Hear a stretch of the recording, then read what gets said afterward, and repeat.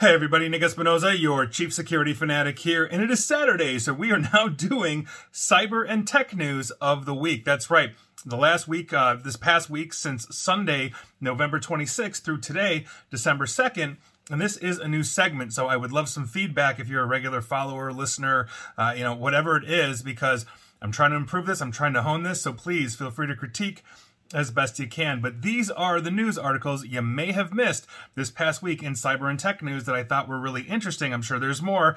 And this also does not include any of the videos or podcasts that I've done throughout the week as well. And so if you think I missed something, go ahead and check my YouTube channel, SoundCloud, wherever it is that you follow me, and check those out. And with that, let's get started, because this has been, quite frankly, a very interesting week. And so in Google News, basically DeepMind AI is revealing potential for thousands of new materials that might be able to be manufactured. Now, this is coming from Reuters, and here's what's going on. Google DeepMind has used artificial intelligence, or AI, to predict the structure of more than 2 million new materials, and that's a breakthrough that could soon be used to improve real-world technologies. Now, in a research paper that was published in the science journal Nature this past Wednesday, Alphabet, the basically parent of Google, said that almost 400,000 of its hypothetical material designs could be basically produced in lab conditions. Now, potential applications for the research include the production of better performing batteries, better performing solar panels, and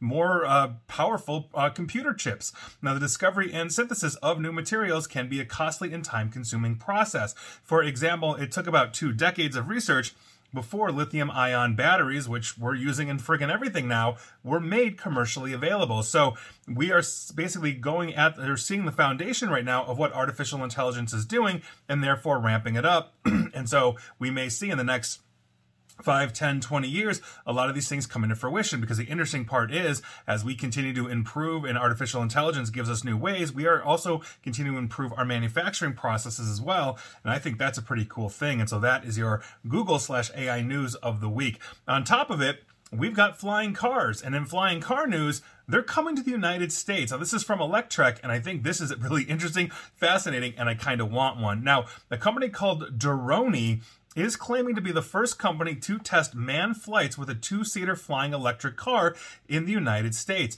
The Droni H1 took flight earlier this year. Now, CEO Doron Merdinger, and I'm guessing that's where Droni comes from, successfully piloted the personal electric vertical takeoff and landing aircraft known as eVTOL this past summer. Now, Merdinger said receiving the flight certification, quote, is not just a milestone for our company, but a leap forward for the entire field of personal air mobility. That's right, the United States basically certified this for flying. Now, he also said that the electric flying car is, quote, poised to redefine urban transportation. Droni's aircraft already has received over 370 pre-orders as the startup wraps up its funding efforts. Powered by 10 independent propulsion systems, the all-electric flying car has claimed top speed of 140 miles an hour with basically 100-mile-an-hour cruising speed and a 60-mile range. Its unique design ensures stability during flight. And if you look at this thing, it's like a UFO kind of looking thing with all these fans on it. Looks like an oversized drone that you can sit in and fly around. So flying cars are coming. We keep improving, and there you go. Moving on, let's go back to Google real quick and talk about Google Maps, because they basically just redid the colors that are used to denote different elements, and a significant portion of its regular users apparently are not happy about this change. I've seen it myself as well, as I use Google Maps, and I was like, I'm not sure I'm a fan of this. Now, as you may have seen if you're using Google Maps, this change in color palette was first started to be rolled out back in September, but it now is widely rolling out to users of Google's navigation app. Google Maps now has gray roads like Apple rather than white and yellow roads as previously, and forests are darker green. On the other hand, the shade of blue used for water is now lighter as well. However, the active route is much darker blue, with alternative routes shown in lighter blue. Those used to be gray. Now, that may not sound like huge changes and all of that, and to be fair, they honestly aren't. They're basically tweaks to the system itself, but they've rubbed a lot of users the wrong way. Android Authority points out that basically there has been a lot of feedback on Google Maps on the Reddit X, formerly Twitter, online forums. So that obviously is a huge thing. If people on Reddit and X, formerly Twitter, are talking about this, it's there you go. But like everything, I think when we see these kinds of rollouts or when they change layouts on, let's say, Facebook, for example, a lot of people complain, but you know what? It's just one of those things where Google says, we don't care, we don't have to. We're Google, you're going to live with it, and ain't nobody switching to Apple Maps unless you're that much of a diehard Apple fan. And speaking of Apple, go ahead and update your iPhone and your iPad ASAP. Now, here's what's going on. Apple has released security updates for iPhones, iPads, and Macs as well to patch against 2 new vulnerabilities which the company says are actively exploiting and basically are actively being exploited and are getting people hacked. Now, the technology giant rolled out new software updates, basically iOS and patOS 17.1.2 and macOS 14.1.2, following a vulnerability disclosure by security researchers at Google's Threat Analysis Group, which investigates government-backed cyber attacks. Now, in the updates rolled out this past Thursday, Apple said that it fixed 2 vulnerabilities in WebKit, the browser engine that powers Safari and other apps as well. The vulnerabilities allow for attackers to remotely plant malicious code, such as spyware, on the person's device over the internet. Now, Apple rolled out its update to its browser as well, Safari 17.1.2, for users running older versions of macOS Monterey and macOS Ventura. So in other words, those Mac versions are not susceptible to it, but your browser is, and so now your browser on those are getting an update. Now, it's not known who is exploiting these new zero-day vulnerabilities. Google has not yet attributed the exploitation to a particular threat actor or government. Apple and Google did not provide further details of the vulnerabilities. And very interestingly enough, probably the number one research outfit that finds vulnerabilities in Apple products is their biggest competitor, Google. It's kind of a poke in the eye that Google likes to do to Apple all the time. That said, I'm glad they're doing it. And Apple people, you need security too. Don't believe the Apple marketing hype. Go update your iPad, your iPhone, your Mac, and Safari if you've got those Mac OS versions. Super, super important. Moving on. Let's talk about generative AI, specifically in the European Union, because it's now a stumbling block in terms of legislation and regulation. Now, this is coming from Reuters, and here's what's going on.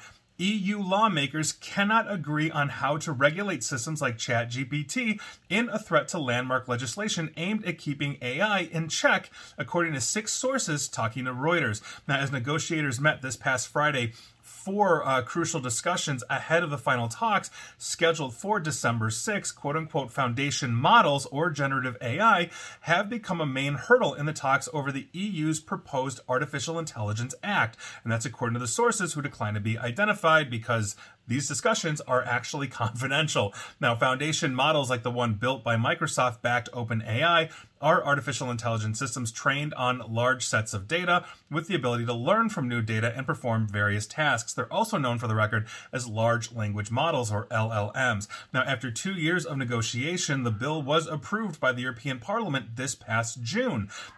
Basically, draft AI rules now need to be agreed through meetings between representatives of the European Parliament, the Council, and the European Commission. Now, experts from EU countries met on Friday, will meet this Friday to basically thrash out their position on foundation models, access to source codes, fines, and other topics, while lawmakers from the European Parliament are also gathering to finalize their stance. Now, if they cannot agree, the act basically is at risk of being shelved due to a lack of time before the European parliamentary elections next year. And EU has always been on the forefront of things like data privacy for their citizens. Think about GDPR and the other things they've been doing with data regulation. And so they are pretty gung-ho to make sure that they get the AI Act, or Artificial Intelligence Act, up and running ASAP. And quite frankly, I hope they do, because they are leading the way. And even if it's not perfect, there's no reason why it can't be amended in the future. But offering those protections really forces those companies, sometimes around the globe, to put in protections that they normally wouldn't have, which benefits people outside of the EU, including here in the United States, Australia, everywhere else. So I think that is a really, really important thing. And moving on, we're going to go back to Google, because they've been in the news this week, and we have to talk about Google Drive, because Google Drive is pissing people off. Now, this is coming from Bleeping Computer, and here's what's going on. Google Drive users are reporting that recent files stored in the cloud have suddenly disappeared, with the cloud service reverting to a storage snapshot as it was around April or May of this year. So basically, now what you have in Google Drive looks like back in April. So anything that you've added from April or May and on appears to be gone for some users. Now, a trending issue reported on Google support forums starting the week previously described a situation where people say they lost recent data in full and folder structure changes as well. The activity logs on impacted accounts do not show any recent changes, thus confirming that the users themselves did not accidentally delete them. And when you have a legion of people saying, hey, this is gone, odds are you don't have that many people screwing up and drunkenly deleting whatever it is, that they're deleting. Now, overall, there are no indications of user error, but rather a problem with the service's system that prevented the synchronization of data between the local devices and Google Cloud at some point. Some users have offline caches that might contain the missing data, but no known method exists to basically restore access to the data within them. Now, Google's volunteer support agents have posted an alleged response from Google support engineers that confirm they are already investigating this issue.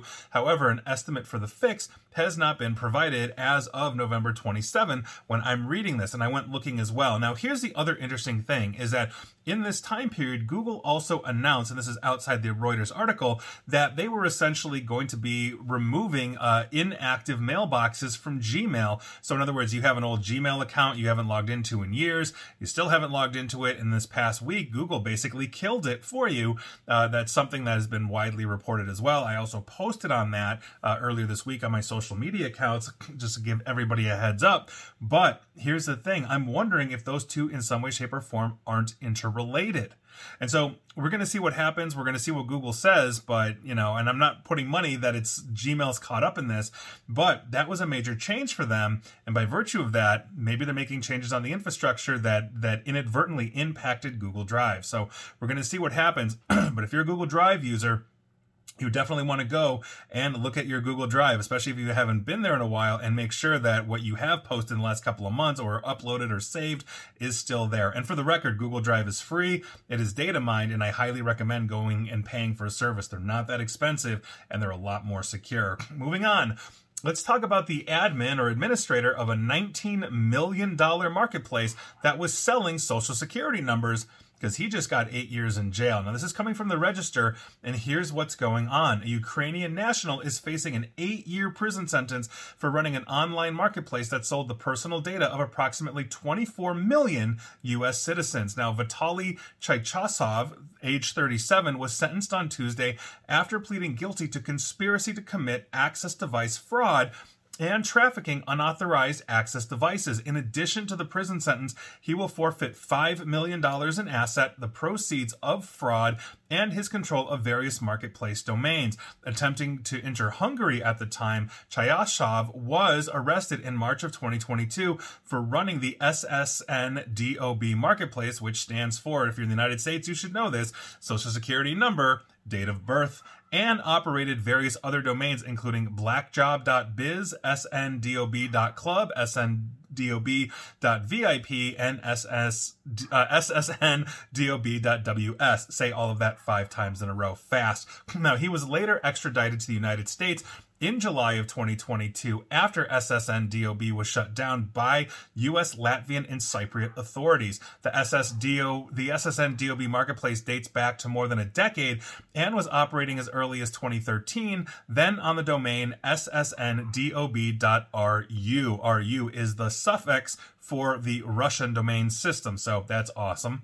Now, at the time, full records, or fulls as they're called, which included full names, addresses, phone numbers, dates of birth, and social security numbers, were sold for 50 cents per individual. That's right. That's how much your American data is worth, apparently, on the open market. Now, if these fulls were located in or located by DOB, they cost $1. If they were located by zip code, they cost $1.50. In other words, the more information, the more expensive it is, because you can run scams on that. Now, consumer credit reports were also available for $15, as were background reports for $12 and driver's license reports for $4. So they were aggregating and collecting an absolute ton of information, and he is now spending 8 years in jail, which quite frankly is probably a little low. I'm a big stickler for these kinds of things. Moving on, let's talk about router and NAS maker Zyxel.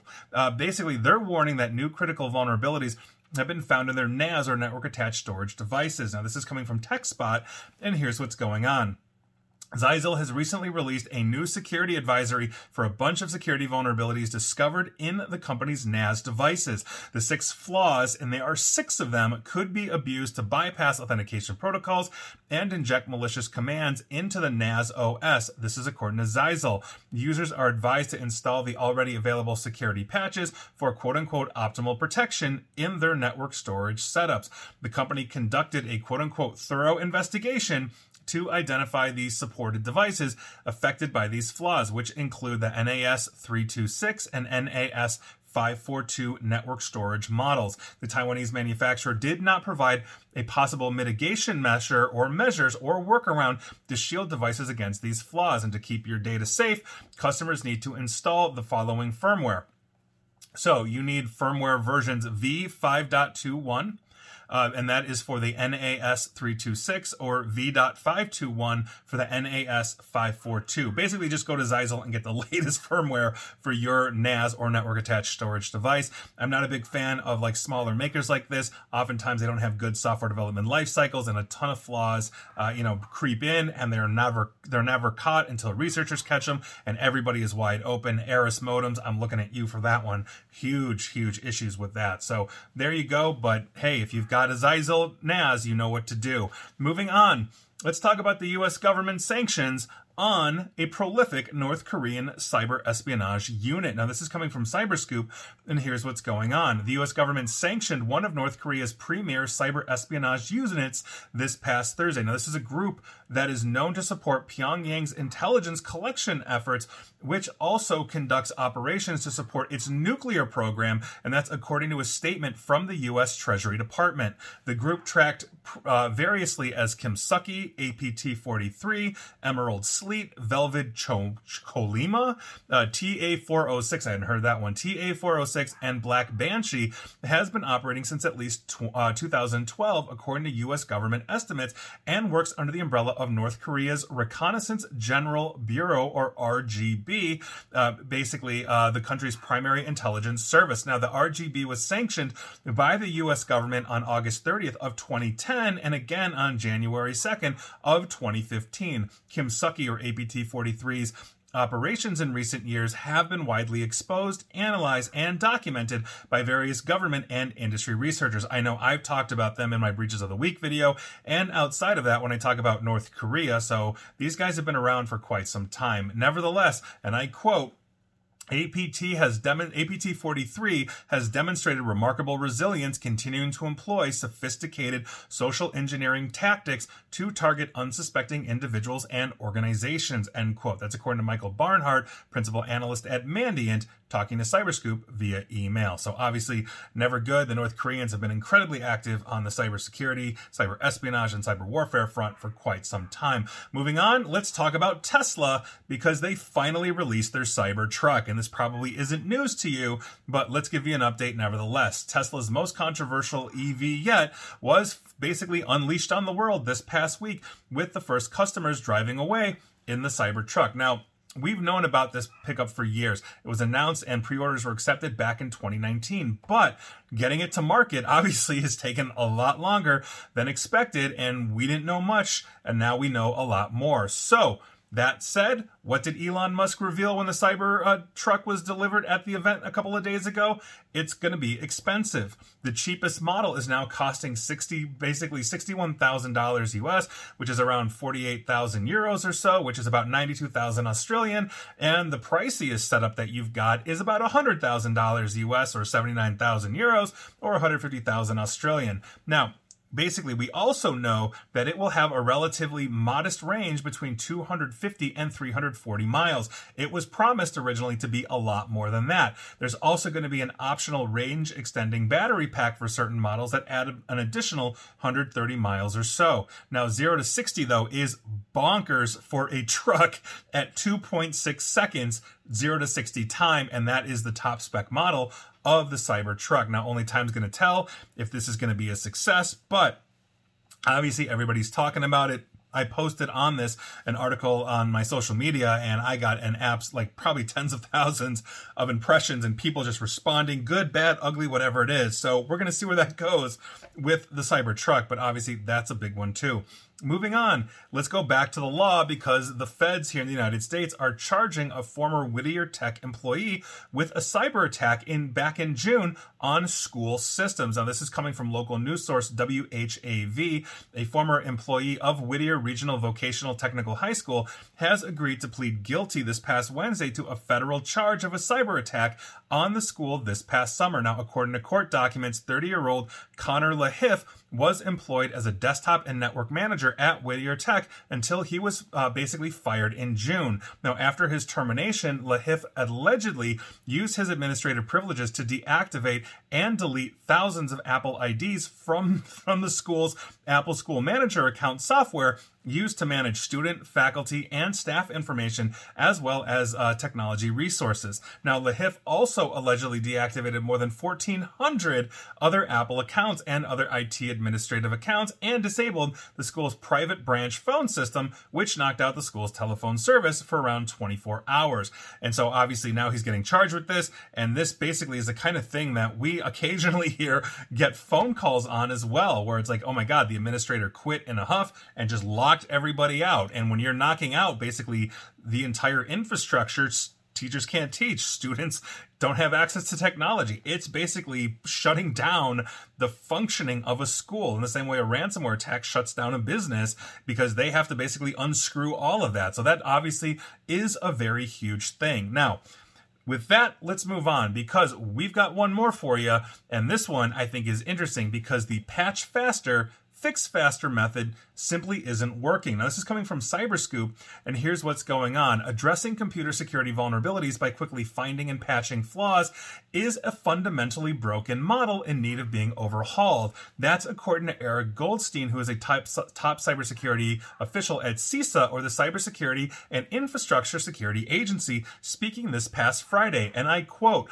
"To say that our solution to cybersecurity is at least in part patch faster, fix faster, that is a failed model." Now, Goldstein said this at an event held by the nonprofit International Information Systems Security Certification Consortium. Quote, "It is a model that does not account for the capability and the acceleration of the adversaries who we're up against." Now, Goldstein, who is the Executive Assistant Director for Cybersecurity at CISA, argued that delivering broad gains in computer security requires a, quote, "philosophical shift," end quote, that puts a smaller burden on school districts, water utilities, and small businesses to maintain secure systems, and asks more of large companies to provide more secure software and hardware. Quote, "If you're a school district, a water utility, a small business, you're fundamentally not going to repeatedly succeed over time against the malicious actors that we are trying to manage every day."